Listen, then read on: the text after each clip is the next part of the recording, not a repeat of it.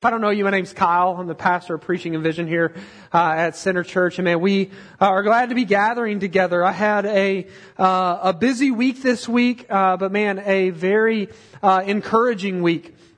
I was able to go up to the DFW area and be a part of the assessing of 5 pastors that are looking to join in, and they're going to be planting churches, but they're wanting to be a part of the Acts 29 network, which is a network we're a part of. And man, it was just really, it was long, it was hard, a whole lot of talking and listening and asking questions, and man, me learning to just say hard things. I'm not the best at that. But I think the most encouraging part was 3 of the 5 churches are a part of Redeemer Network, which is another network we're a part of. So there's a church that's going to be planted in Georgetown.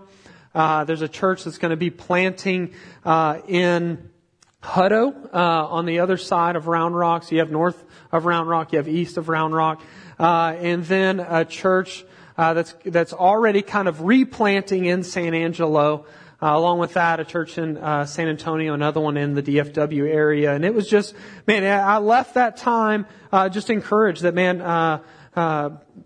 to be a part of a network that is planting churches and is continuing to want to be about planting more churches, raising up new leaders. And so, we in terms of that and thinking about that, man, we want to be a church even in the future that plants another church even out of Center Church here. So last week we finished our values series where we looked at these 4 behaviors that we want to grow in as a church that, again, we say our vision or mission statement is we want to be good neighbors to Brenham by joyfully displaying the good news of Jesus in every part of our lives. And so, man, we saw these 4 behaviors in light of that we want to be biblically transformed, that we want to be an engaging community, that we want to practice honest transparency, and then lastly, we want to be a church that is about or engaged in caring service. And what I want to say, just kind of closing that off, is that, man, that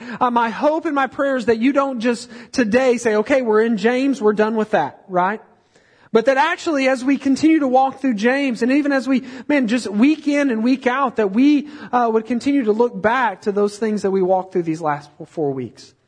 That we would, even as we look at God's Word today, that we would see that, what we're going to walk through today, that it would, in God's Word, that it would transform our hearts and our lives. That as we engage the Scriptures, that we would do it in the context of community. That we would, even if you hear something today, that you would allow the Spirit to, ask the Spirit to make you transparent about where your heart really is.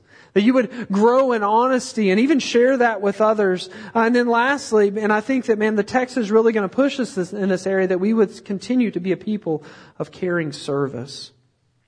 And so since we've kind of broke from James for a month, I think a good thing to do would be to recap where we've been, so that then we can dive in.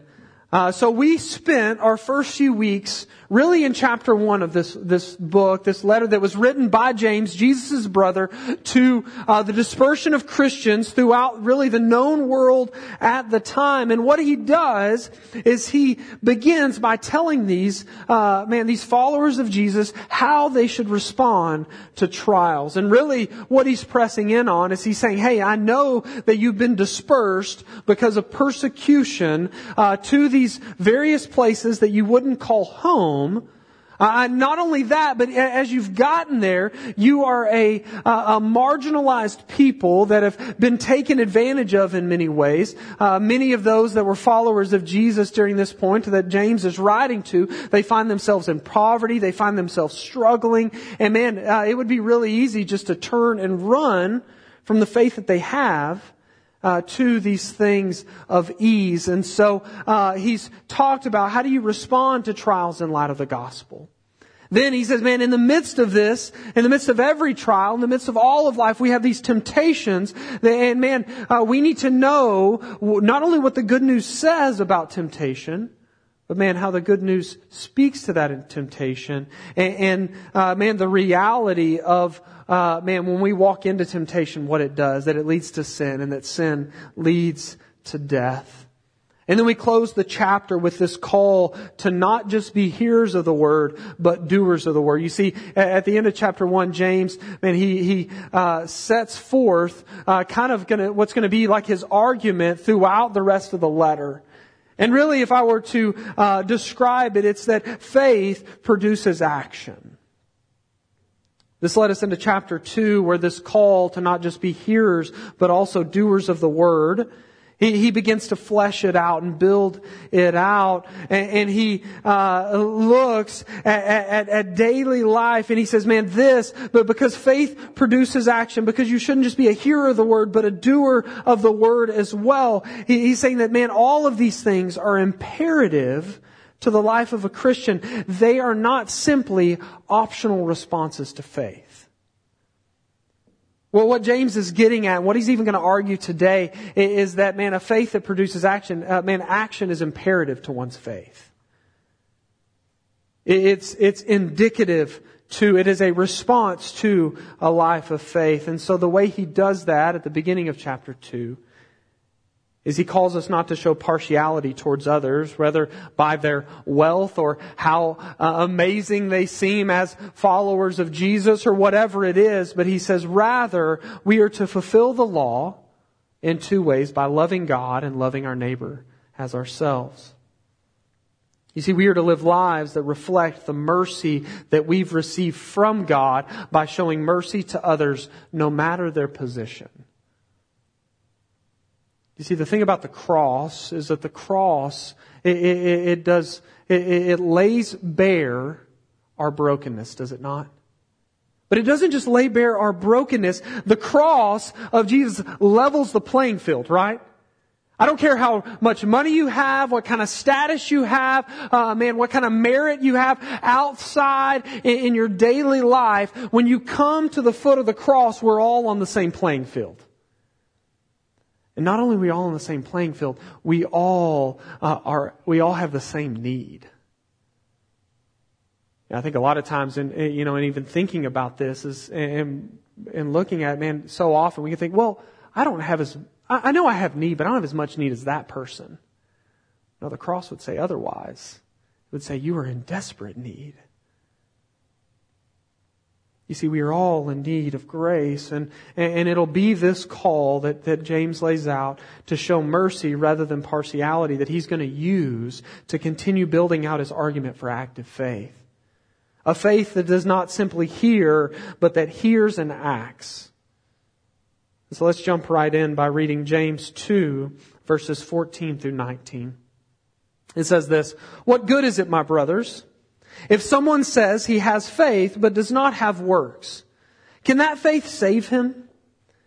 If a brother or sister is poorly clothed and lacking in daily food, and one of you says to them, 'Go in peace, be warmed and filled,' without giving them the things needed for the body, what good is that? So also, faith by itself, if it does not have works, is dead. But someone will say, 'You have faith and I have works.' James says this, 'Show me your faith apart from your works, and I will show you my faith by my works. You believe that God is one, you do well. Even the demons believe and shudder.'" So in life, you ever gone into a situation and you're going to go about it one way, and then and you even may say this is what we're going to do, and then the moment hits and it just goes downhill really fast, right? You have those moments. I talked about it a couple of weeks ago, right? In boxing, if you follow boxing, two fighters are getting ready to fight, the build up and the anticipation of the fight is almost as crazy as the fight itself, because the whole time what's happening is, what are they doing to one another? Man, they're just talking back and forth, right? They're trying to get in each other's heads, and they're saying, "Oh, I'm going to do this," or "I'm going to do that," until they get in the ring. And in the words of Mike Tyson, everyone has a plan until they get hit in the mouth, right? And then it goes downhill from there, and you have to adjust, and you begin to realize sometimes you're this isn't going to go well at all. The other day, Haley and I, we've been having a lot of conversations about parenting and what we need to do in parenting. And what we're realizing over and over again is, more so than our children needing to change certain things, we need to begin by changing our own hearts, right? You ever get to that point, you're well, actually, it needs to begin with us. We need to model this. And so there's moments, if you've ever had kids or have kids currently, where your kids are in another room and they start fighting. Because that happens, right? All the time, it seems like. And they are fighting, you can hear it. And I get up and Haley will say, "Hey, Kyle, don't yell." I'm like, "Not going to yell? I don't want to yell." And I'll go in there and I'll say, "Hey, guys, what's going on?" And it'll go really good.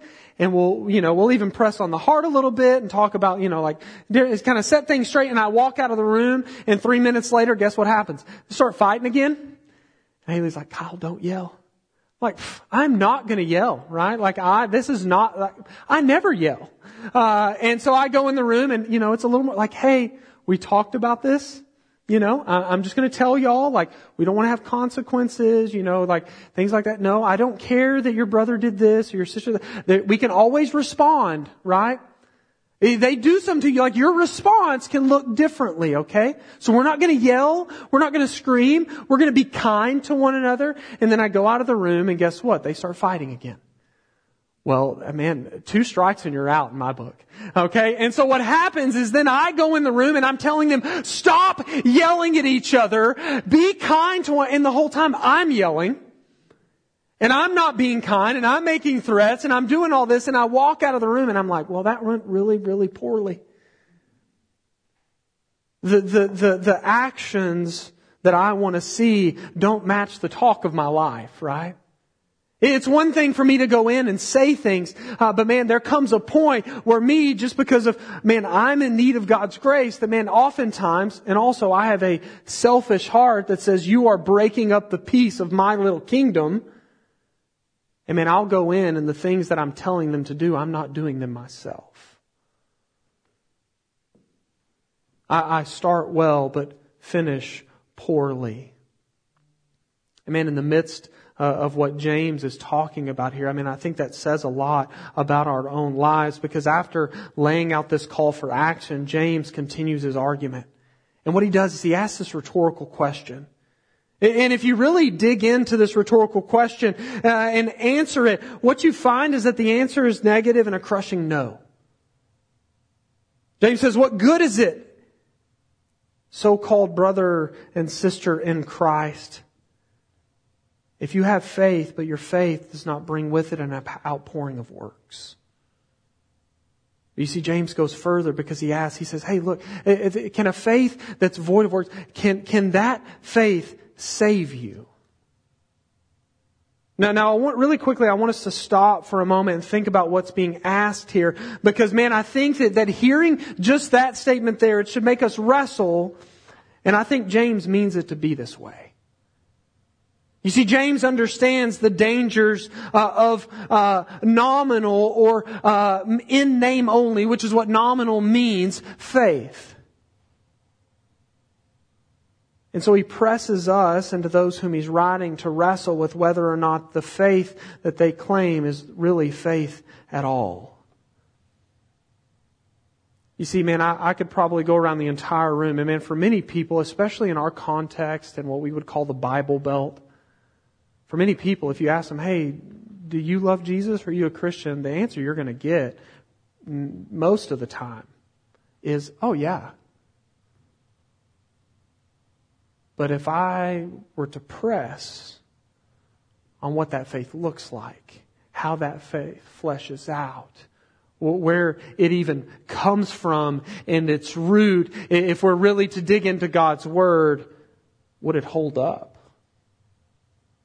Would your faith hold up? See, what James is really presenting is the nature of faith. And what I mean by nature of faith is this question: are we saved simply by faith alone? Or are we saved by faith plus works? And that's a question for the ages, is it not?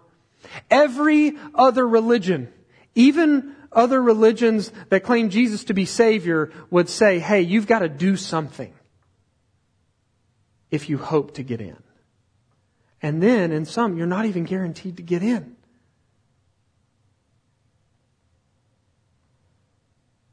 They say you must have faith, but you have to add to that faith a list of demanding works if you hope to be good enough. And essentially what James is, it seems as if he's asking, I believe he's kind of asking something different, and we're going to get to that in a second, is this question that often creates a lot of confusion regarding the nature of faith for the follower of Jesus. You see, James's argument thus far in this letter is, hey, don't be a hearer, also be a doer. Now he's saying, faith without works is dead. Show me your faith by your words, and I'll show it by what I do. We're going to see in verse 24 later that he says you are justified by works. Creates a lot of confusion whenever you read the rest of the Bible, does it not?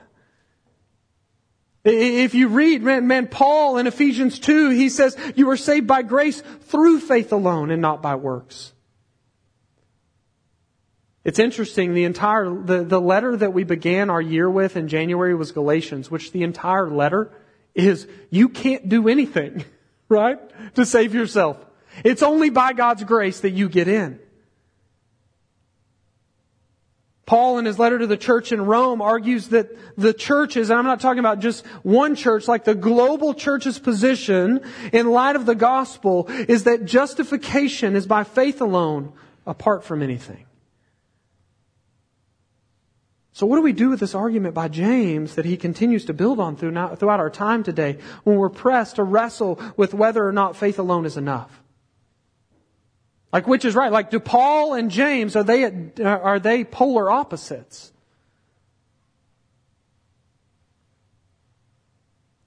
Is it faith alone or faith and works? Well, essentially, when you look at it, they're both answering the same question the same way. While Paul is arguing the nature of faith, James here in writing to Christians is talking about one's response to salvation by faith alone.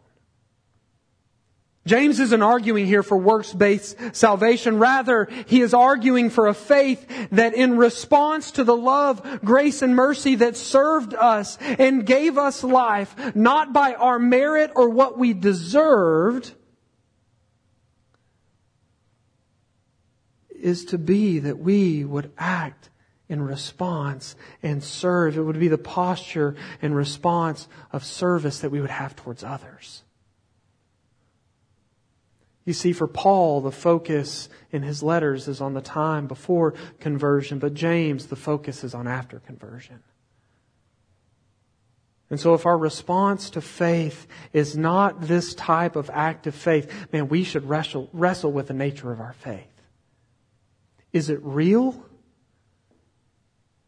Or is it just nominal? Is it just by name only? Do we really know? Or do we just say we know? An example I use often when talking about this is like, say if we were out to eat and Haley and I were out to eat one night and in walks Dak Prescott.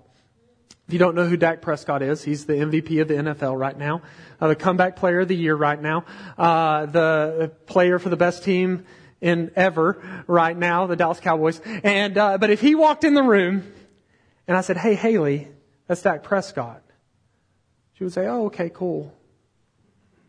But if she pressed me, said, "Tell me about him. What are his likes and dislikes? Where's his heart at on this issue or that issue? What is he about?" I would be like, "I don't know. He throws the ball." Right? Like that's all I would know. I don't know anything about him really. I just know his name. And I think oftentimes, man, for many people, if they were honest and transparent, so much of their faith is just a faith that's name only. It's something that you just tag on to a part of your life. You stick it on the back of your vehicle as a bumper sticker. You check the box when you're asked on the census. And yet, if you were really pressed, there's nothing there. Jesus is just a person.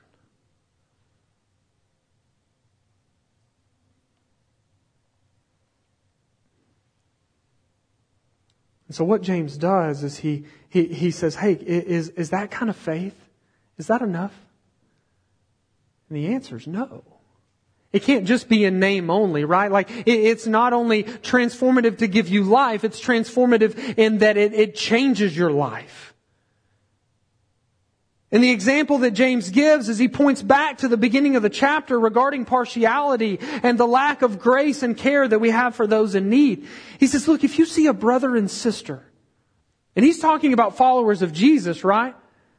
He said, if you see a brother and sister in Christ and they are hungry and they are in rags, he says, is it enough to say, hey, go in peace, be warmed and filled? He says, what good is that? He says, that does them no good. To look at someone who's starving, who's in rags, and say, hey, I hope you can get warm. Just think about it. It'll warm you up, right? Like, just think, like, it's not like the movie Hook, right? Where the food on the table, like they open all the things and it's empty. And he's like, well, you just got to imagine it's there and then you'll be able to eat it. Like, that does them no good.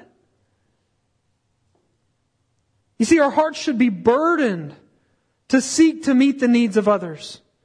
And the reason they should be burdened is because it is a response to understanding how Jesus met our needs. You see, Jesus didn't see our need and say, hey, just work harder. He didn't sit there and say, hey, hope you make it. No, Jesus saw us in our death. Because guess what? You weren't just a little broken. You didn't just need cleaning up. Maybe today you're like, well, I'm pretty good. I don't really need Jesus. You're not just a little broken. You're dead in your sin. And He's the only one that can give you life. He didn't just see us in our death. He came and brought us life by the sacrificial giving of Himself. We receive grace through faith because of His perfect faith that came into action to we who are the least of these, and therefore our response should be faith that produces action.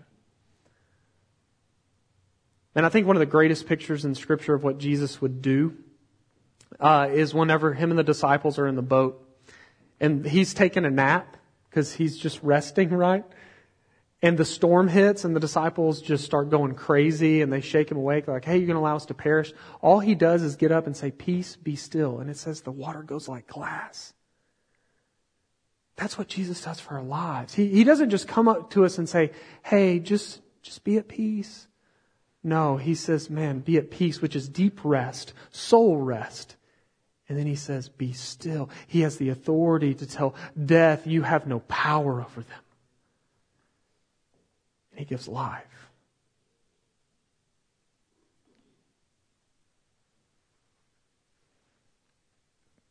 As we think about that, I think that, man, if we're to wrestle with this today, I think we have to see that there's two real problems here. First is that we, if we're honest, don't think that we really are in that much need. For most, if not all, like we have enough in our bank account to get by day. We have clothes on our back, a roof over our heads, But also, like, and again, I think He's pressing deeper here, right? Like, we don't think we have any spiritual need. I've got it. You see, we often live with light faith that leads to light action. But secondly, man, I think that we can quickly become calloused and prideful towards the needs of others, do we not?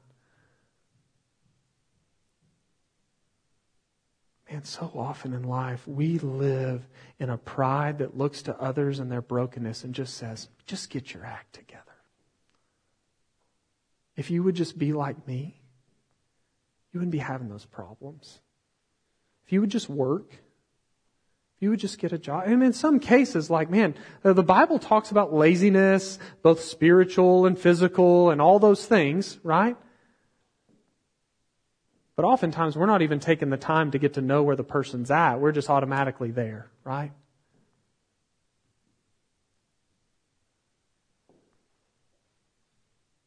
We quickly become calloused. So there's a few times, I think, in our lives when we experience things and man, they mark us and we can't forget them. I remember was probably in the 5th or 6th grade the first time I ever realized homelessness. And you're like, 5th or 6th grade? Look, I was raised in a really small town, okay? We didn't get out very much. But also, like, I was just a kid. And so it wasn't on my radar. Like, I was thinking about Ninja Turtles and other things, right? But I remember we went to DFW for some kind of conference. We had to go there for something, and we needed to eat lunch one day. And so my mom took me to Wendy's. And I remember it was like January or February, so it was super cold. And we ordered our food, and we sat down. And I remember as soon as I sat down, the moment, like, it triggered, and I saw two men sitting at a table next to me, and I immediately was like, oh, that's what homelessness is. Like, I remember it vividly. And so, you know, I'm 5th or 6th grade, like, and so what am I doing? I'm just staring, which you shouldn't do, right? Like, your parents tell you not to do that. But I'm just staring, I'm watching, and man, as I watch, like, I just begin to notice, man, they're unkept. Everything that they have is right there with them. And man, they are pulling just stuff out of their pockets. Every jacket pocket, and they're just counting coins to see if they have enough to buy food. I don't know what put them there. I don't know if it was life circumstance or their own decisions. I don't think that really matters in this situation. Because I remember, like, as I was watching that, and as I was watching them try to scrape together enough money for food, my food got set in front of me. My mom sets our plate, and man, I had more than enough. And I remember looking at it and looking at them, and I just started crying.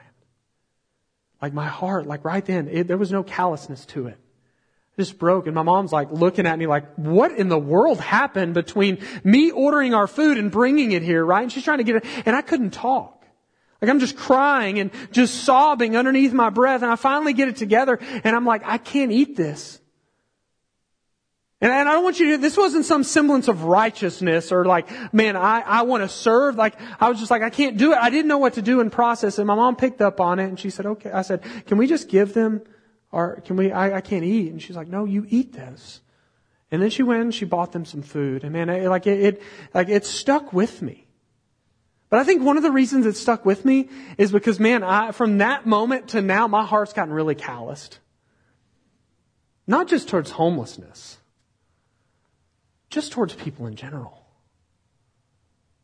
I shared with you all a couple of weeks ago that, man, that's one of the struggles that God's revealed just as an issue of sin in my life right now, where I can be quick to just be callous towards the brokenness and sin in others' lives. But man, what I expect from others is that they would be okay and sympathetic towards the sin in my life.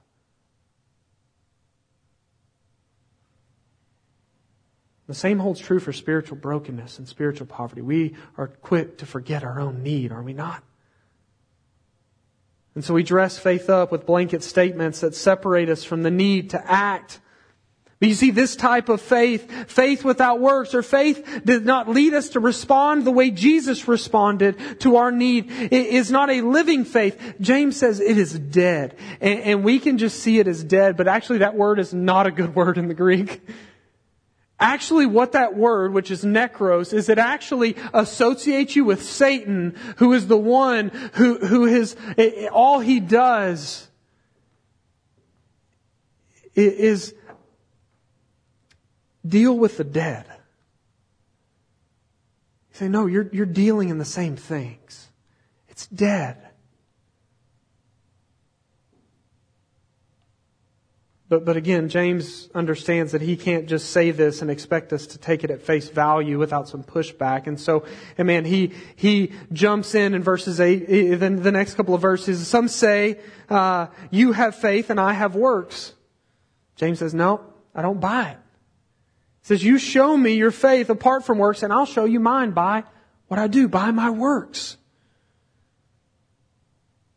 He goes on, he says, you believe that God is one and do well. Even the demons believe and shudder. And he really comes at it in verse 19. Another definition for nominalism, or in name only faith, is it's no different than what the demons believe.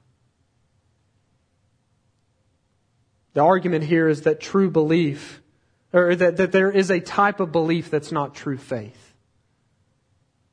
because the demons believe and yet they're distorted.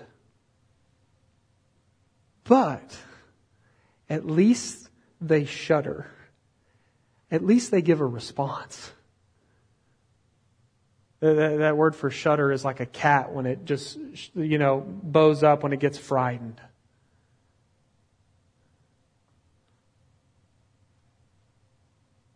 And at times, this type of belief, the way it works out in people's lives is that they're too numb to even shudder. One day they will. And God's Word says in Revelation that, one day even the kings will cry out for mountains to fall on them.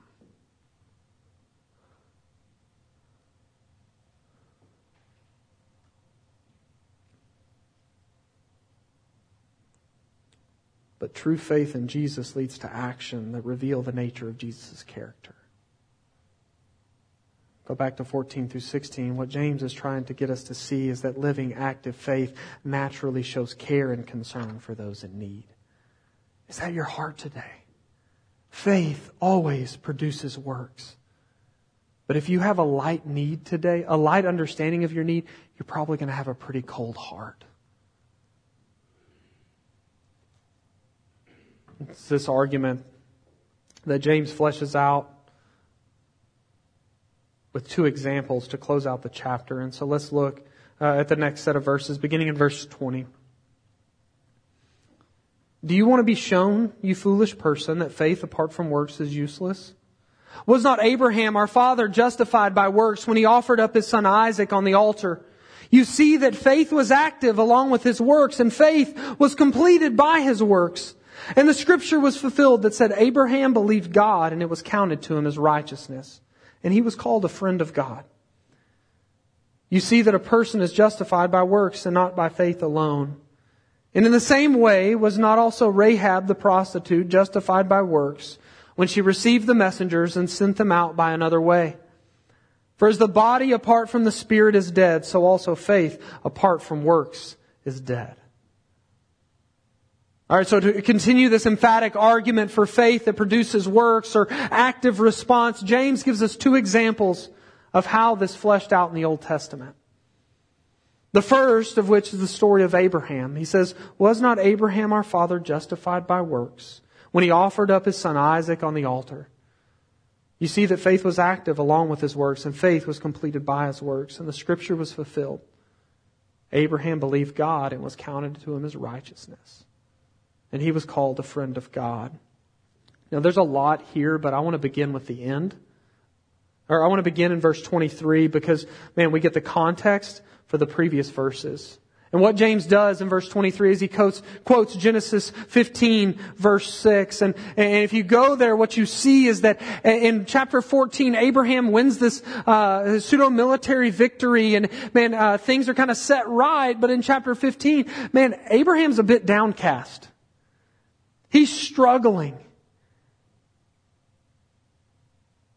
He's been promised not just land, but an heir, but he's been journeying for 10 years. And if you know anything about Abraham, he wasn't young when he started, and he's not getting any younger, but he still doesn't have a son. He still doesn't have an heir.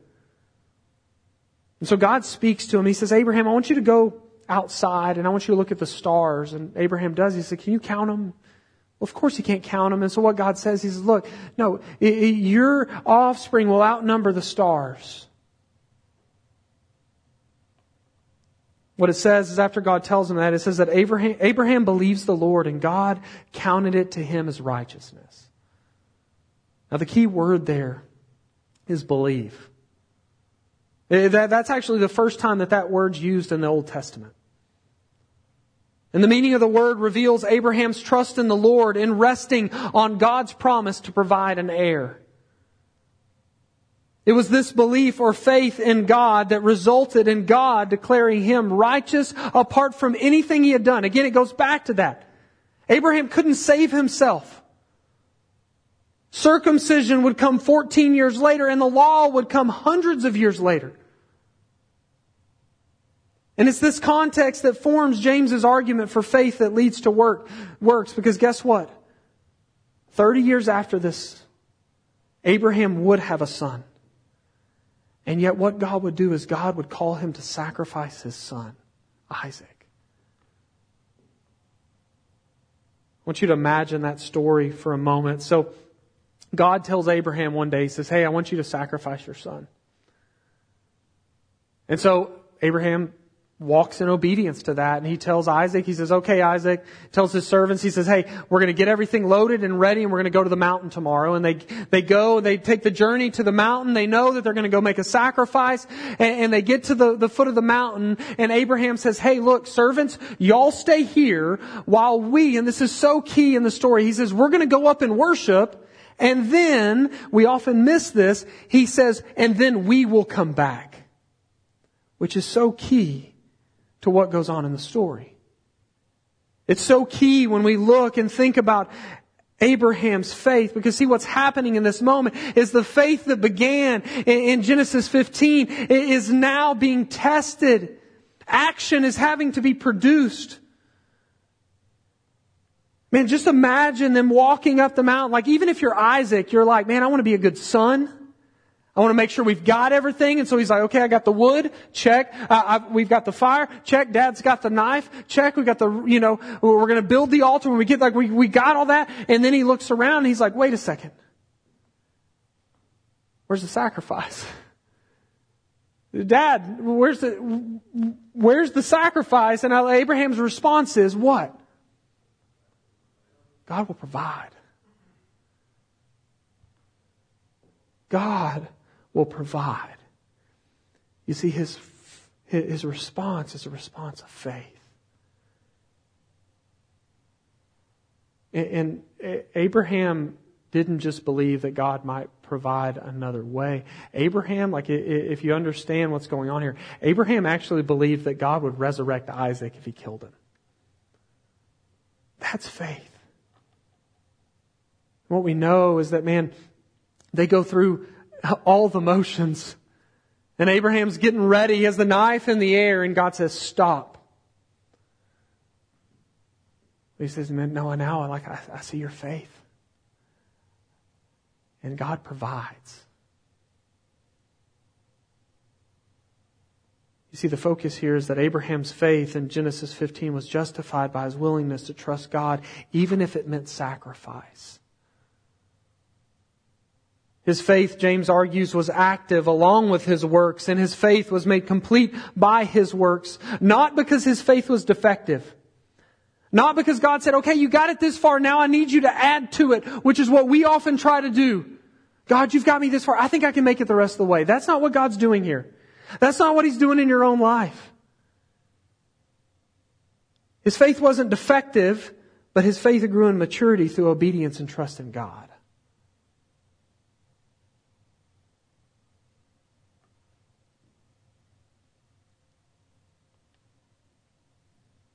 You see, we have a culture of people that say they claim to be a Christian and they lean on the term faith, but it is a faith that is a dead faith, rather than a revealed faith which is active, sacrificial, and in submission to God over self. Again, James is not arguing for salvation by works. James simply sees that faith and works are inseparable.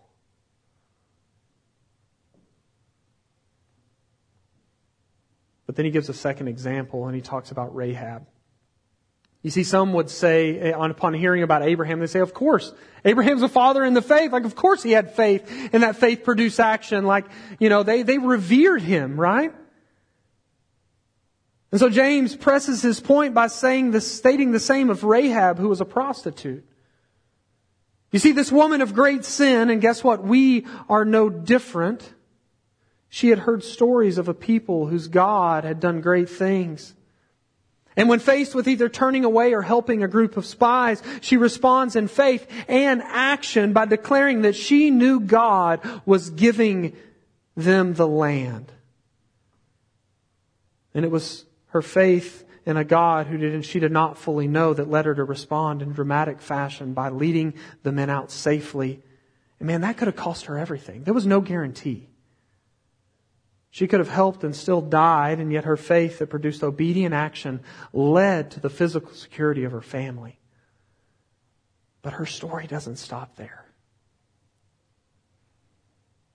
If you've ever read Matthew chapter 1, the first part of it is just a whole bunch of names, and it seems pretty boring. But in the midst of those names, you see two names, the first of which is Abraham. And then a bit further down, you see Rahab. And man, Rahab gave birth to Boaz, who has a child named Obed, who's the father of Jesse, who's the father of David, who's the father of Solomon. And the lineage continues and leads to a man named Joseph, the husband of Mary, of whom Jesus is born. Jesus, the author and perfecter of our faith, did not just by calling us to a faith void of action, He fulfilled the fullness of perfect faith. Jesus came. He received the wrath of God in our place. He's the true and better Isaac, the perfect Son given by the Father, who died in our place as the ultimate sacrifice. Jesus acted as the perfect one who, while knowing our brokenness and death, made another way for us to have life. This is the good news. And while we are saved by grace alone through faith in His finished work, for there is nothing that we can do to earn, purchase, or clear our debt of sin, God's Word calls us not simply to nominal faith, but active faith that produces works of responsive obedience. You see, we are saved by faith alone, but faith that saves is never alone. So I'm going to have the team come back up. And man, today as we hear this, today, man, I want, man, our response to be that we would allow God to just wrestle this out of us, to reveal, man, what does your faith look like today? Is it just a banner you carry? It's just like, yeah, it's just a box I check off. It's just a place I go on Sunday mornings, but man, there's really nothing else the rest of the week. Man, where is your faith today?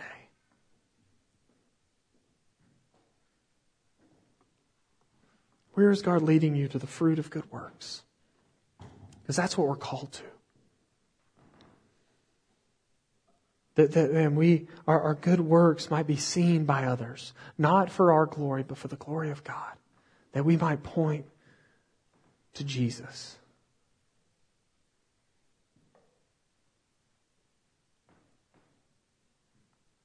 Oh, that we would have hearts that are burdened by the needs of others. Both in word and in deed, that we would give them good news, right? That we wouldn't just go do stuff for people, but in the midst of it, we would tell them about the good news of Jesus. And this is what we're after. This is what we want to see. This is what, and as we talk about being good neighbors to our city, man, it's as God does a work in our hearts, such a deep work in our hearts, that it would lead us and empower us to go and then live differently. That we would, be about, works, not for salvation or for identity, but this is just an overflow of what Jesus has done for me. And so I want to invite us into that this morning. We're going to worship. I want to invite you, to just, ask God to give you a heart, to refresh heart, to renew your spirit, maybe to lay down some things. I want to invite you, if you're a follower of Jesus, you can come and share in communion when you're ready as we remember Jesus, the perfect one, the sacrificial lamb that was provided for us to do what we couldn't do. And that would give us rest and peace and hope today, but also it would empower us and push us out to live different lives. So Jesus, we are grateful for your word. We are grateful that it's transformative. Lord, let us not see James chapter 2 today as a weighty list or an enslaving practice of working for something that you've already purchased. Rather, let it encourage us. Let it get down deep inside of our hearts. Let it draw us first to you, but then let it draw us out towards others. Give us grace and give us a passion Let our hearts not grow cold. Let our hearts, be quick to remember our own need and go and seek to meet the needs of others, not just tangibly, but God, ultimately that they would hear the gospel. It's only by your power and strength that this can be done. In Jesus' name, amen.